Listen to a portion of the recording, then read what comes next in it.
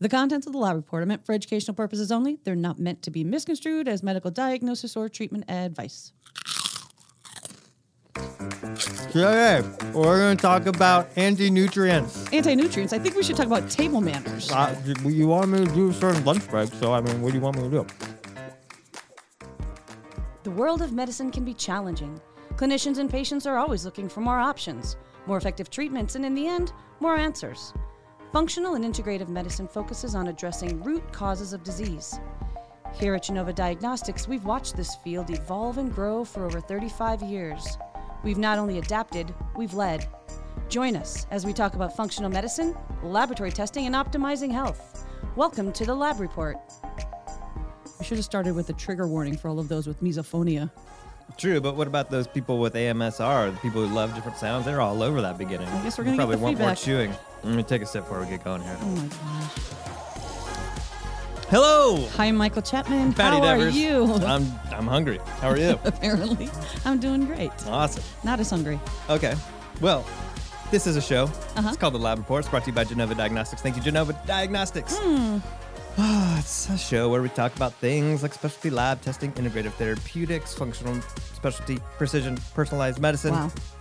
and the like. Yeah. If you know, you know. If you're here and you're brand new, welcome. If you're If you returning, know, you thank know. you so much. And I hope everyone has at least visited iTunes or Spotify, maybe hit the follow / subscribe button, left us some stars, etc. Smack those buttons. Hit them all.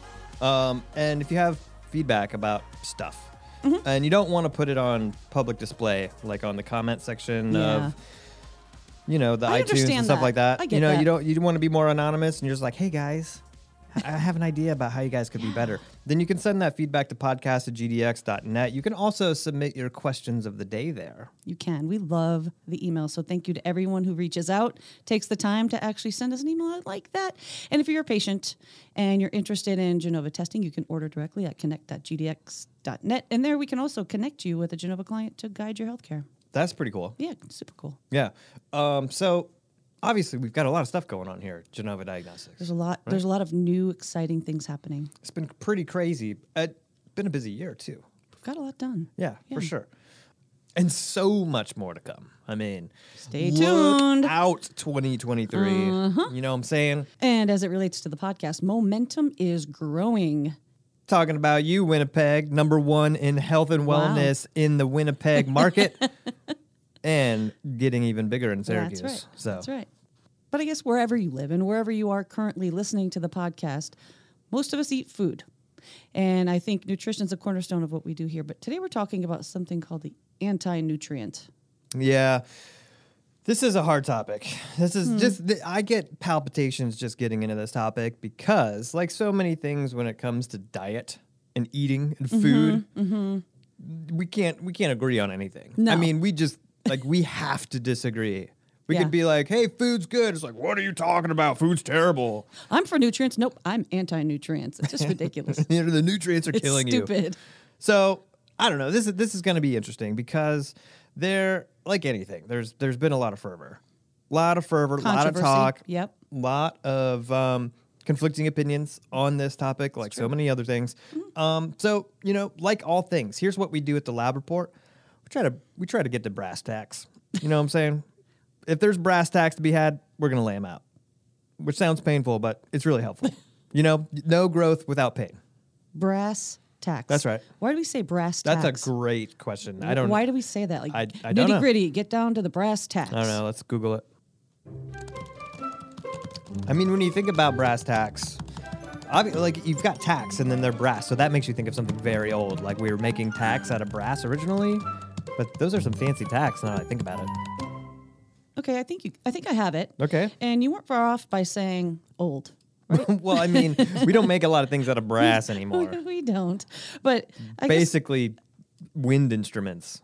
well, in Tudor furniture from the Tudor age, there were brass-headed nails that were in the fabric fixings in the furniture. And then, so when they would have to reupholster it, they'd have to take it apart, remove all the tacks, the fabric coverings, thus getting down to the basic frame of the chair. Now, that's just one explanation. There's another. So it's an upholstery reference? That's one How theory. boring is that? No, that's only one theory because speaking of Tudor and old, the other theory. I don't know what you're talking about when you say Tudor. like the House of Tudor. I don't in know the what you're UK. saying when you Wow. can keep saying it, but I don't know what you're talking about. We'll get you a history book later. But the next theory has to do with the haberdashery trade, which I look at how you dress and I think you should probably be in a haberdashery trade.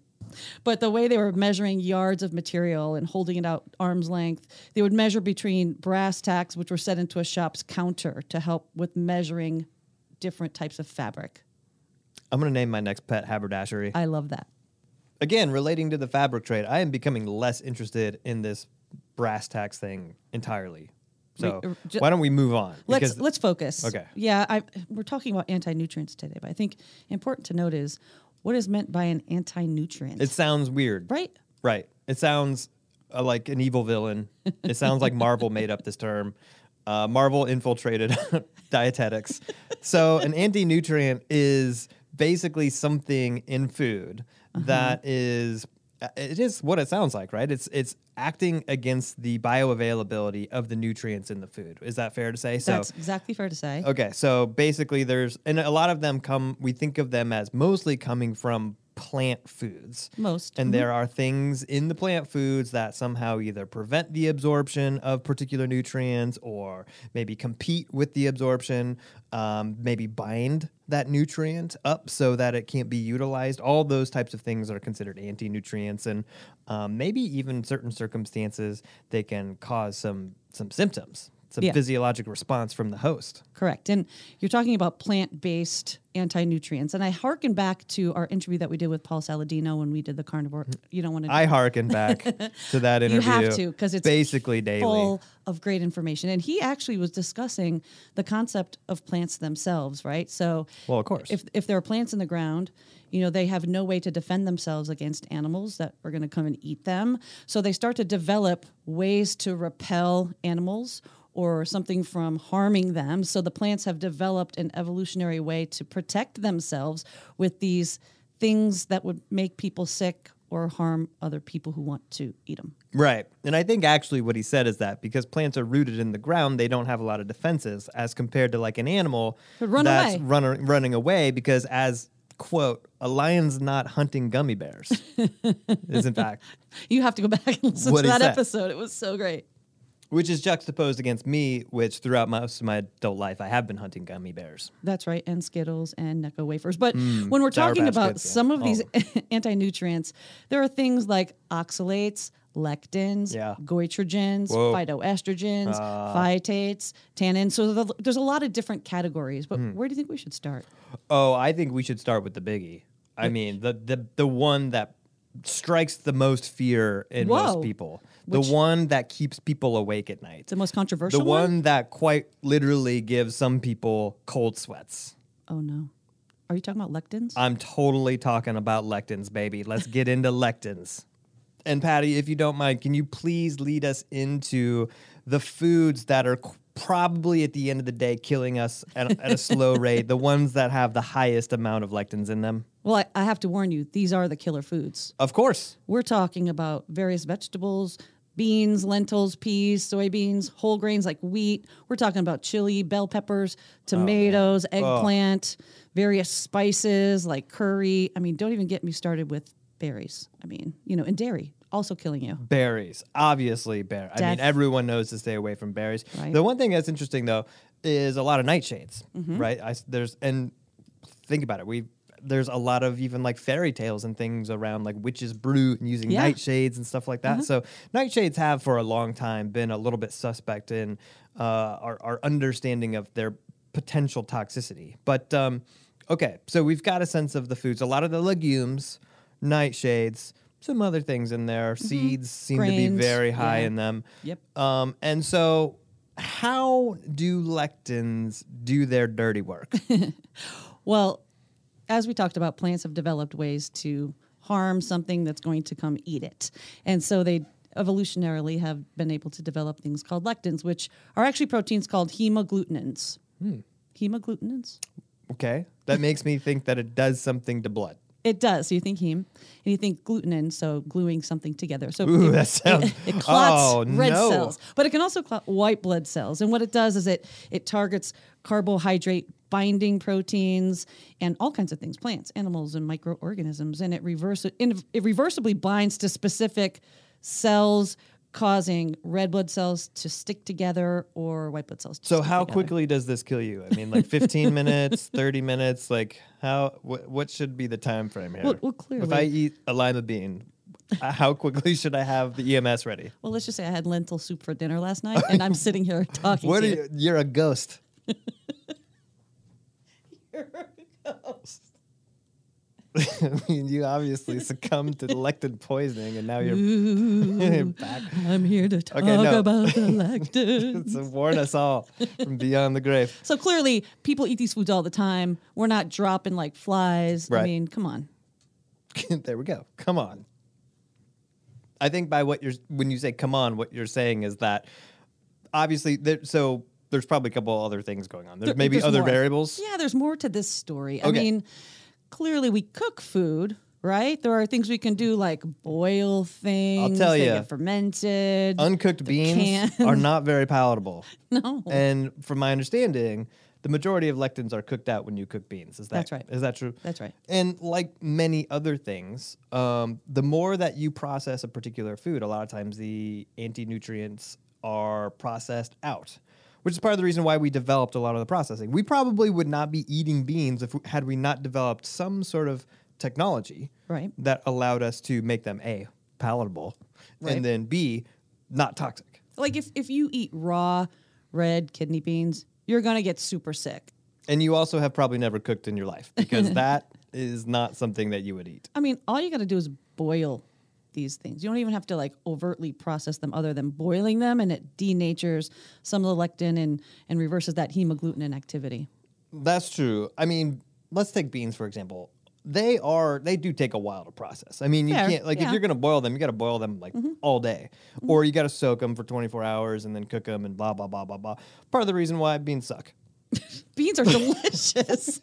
No, they're not. Yes, they are. They're not. We're back to the potato thing. A bunch of starchy nonsense that has no flavor. Focus, Mike. The only time I have beans is like I have to literally smother them in hot sauce, Well, which is also high in lectins, I'm sure. of course. But 'Cause it's nightshades. I think the point is there are some people who get very, very sick from eating some of these foods. They might have a sensitivity to whatever constituent is part of these foods.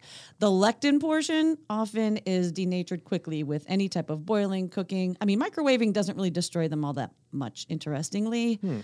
A little bit, but not so much. That is funny because you think about Yeah. microwaving and you think like, oh, you shouldn't microwave your food because it denatures every protein in the food. That's like kind of like the common colloquial idea about microwaving. It's like you might as well just destroy your food. Right. But that is fascinating. Yeah. I'll say, counterpoint. Go. While it does remove processing and cooking does remove some of the lectins, some of them remain. Correct? That's correct. And to be fair, there are some people who do have reactions to lectins, like they get, nausea or bloating and they feel sick. But the question I have for you, is it because of that lectin, or is it like a food sensitivity or some type of other cause of IBS that would cause that, like FODMAP foods? No, You know they what I mean? probably have a cognitive dissonance because they know they shouldn't be eating beans because they're terrible. That's fair.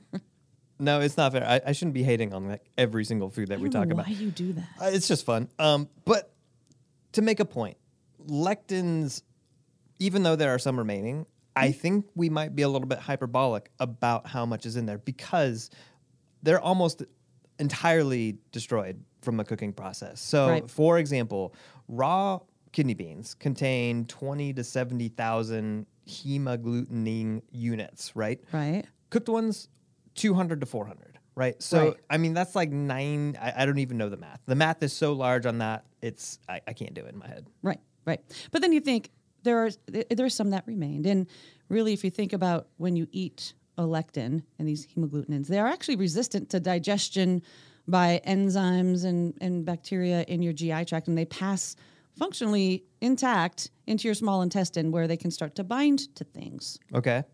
But that being said, what they're saying is it can cause increased intestinal permeability. Some people get various symptoms from them. But I'm going to tell you this. A lot of that is just anecdotal from people giving their symptoms. Most of the studies are in animal studies or in petri dishes using isolated lectin molecules. Okay. And I'm assuming if you're doing that, that's a very high concentration. Mm-hmm. And so what you're saying is there's not really a good mechanistic model that demonstrates low levels of lectin from processed legumes or what have you actually going and creating intestinal permeability. Have we seen any sort of studies doing like an intestinal permeability test? No, incredibly rare. In fact, all the clinical human trials around lectins are using that isolated, very concentrated molecule of lectin. And to be clear, a lot of the human studies are showing that they have some positive benefits. What? All right. Two things. Go.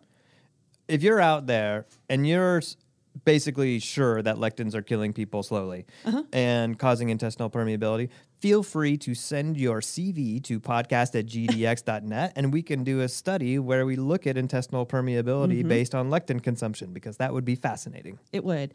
And some of the studies that they're doing with lectins, to your point, is really high concentrations, which is far less than you're eating in any food, that after preparation is even less and less than that. What about tomatoes? Okay, because let's get real. Okay. Out of all these things, nightshades are the most delicious. I'm not going to argue. Tomatoes are basically the bedrock of my diet. And so how many lectins am I getting on a regular basis? Okay, it's actually the tomato skin and the tomato seeds that have lectins. And earlier you were quoting something in the thousands of HAU per gram. Yeah, like 70,000. Yeah, this is 26. 26 to 800-ish HAUs per gram. Now, that being said, most times things like tomatoes are consumed raw. And even when they're boiling them, the lectins aren't being removed. But it's evident. People eat these all the time. And nobody seems to have overt general adverse health effects. So they're thinking that things like potatoes and tomato lectins are known to be non-toxic. So they're hypothesizing that these lectins are not that bad. In my head, I know there are different types of lectins, like some that are hemagglutinated towards red cells, some are towards white cells. But is that what differentiates whether a lectin is toxic or not, or is it other constituents within that food? I think we run into problems with too many variables because we're talking about one particular constituent within a food, right? And we're trying to define whether that particular quote-unquote anti-nutrient is causing symptoms, when in fact a food like a tomato has a gazillion, quite literally, constituents in it, right? And so there's a lot of things within tomato that can be inflammatory, can be anti-inflammatory, can be antioxidant, like lycopene, which is also in the skin. Incredibly healthy, yes. Right? So we can't, when we try to boil things, pun intended, down to one particular constituent, it becomes very problematic. Now, if you do in vitro studies and you try to see this one thing, you can maybe glean a little bit of insight, but we're talking about high levels that are toxic, like the various people that nearly died from red kidney bean poisoning in the 70s and 80s. But it also brings me back to a concept that you harp on all the time when we talk about herbs and plants, where it's like, okay, this one little piece of the plant might be harmful, but if you eat that plant in its totality, there might be other constituents that counteract it. Yeah, I mean, it could be. Like, let's face it. There are a lot of foods throughout our history that we have had to deal with because they have anti-nutrients. They have toxic plant chemicals in them. And part of our long-standing cultivation process has been to develop crops and food and agriculture that more and more is palatable, is edible, and removes a lot of these toxins. Now, does that mean that there aren't any in there? No. Does that mean that they couldn't theoretically be causing some physiologic harm? Not really. However, they are a food.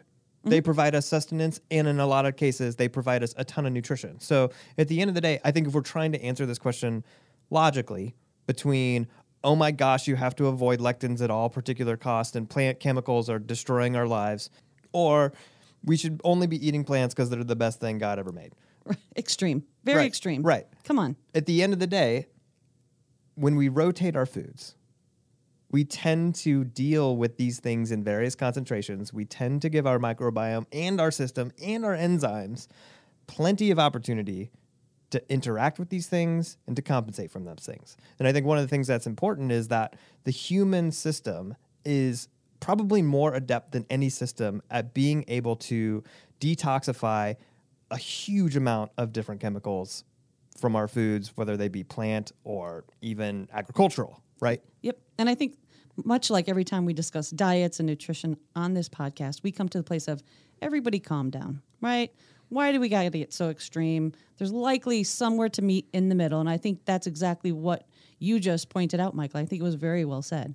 And I think, so we tend to confuse things because it's probably not what we should be focusing on the lectins, I mean, is not what we should be focusing on. If somebody's reacting to a food, they're most likely reacting to not the lectins per se, but some sort of protein or combination of proteins, epitopes within that food. They've developed a sensitivity to it.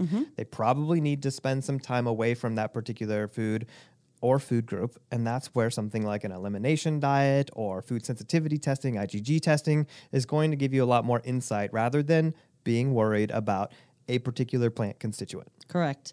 And I'm going to take this even further, if I may. We talked earlier about how all of the studies are with these isolated, very high concentrated lectins. And in some of the research that's happening both in humans and in various animals, they're actually showing some really positive health benefits, things like anti-cancer, boosting immune activity. They're also antimicrobial. They're good for insulin resistance. So in isolation, and if they're using them in a very targeted way, they're doing research that is showing that these can actually be incredibly beneficial. Now, we have to make, I think, the same caveat. I assume that's somewhat of an in vitro study that's happening, right? And so is the long-term application of that, the dose dependency of that is going to be in question as well. But it does lend a little bit of support to the idea of hormesis, where you have a little bit of the thing that might be causing a problem, and it stimulates your endogenous production of antioxidants and protective mechanisms that will fight it. And I think in all things, beware of the extremes and always realize that there's more to every story. Don't vilify a nutrient. Just vilify foods like kidney beans because they taste like trash. Whoa. Garbage. Wow. Next time on the Lab Report, Anti-Nutrients Part 2, Phytoestrogens. Plant estrogens. Are they good? Are they bad? Are there benefits? Are there risks? Oh, don't get me started on tofu. You've been listening to the Lab Report. If you like what you hear, please subscribe to our podcast, rate us, and leave us a review. To learn more about Genova Diagnostics, visit our website at gdx.net. There you'll find information on specific testing, educational resources, and how to connect with our show. Call us at 1-800-522-4762 or email us at podcast@gdx.net. Well, I guess we just sit back and wait for the email and feedback from like the National Kidney Bean Foundation or the American farmers that are actually farming kidney beans. Big fans of the show, I'm sure. They're all I'm sure listening. they love hearing about biochemistry. In fact, did you know, that reminds me, I was going to tell you, did you know that the Lab Report is the fastest growing podcast in the agricultural space? In Winnipeg? That's right.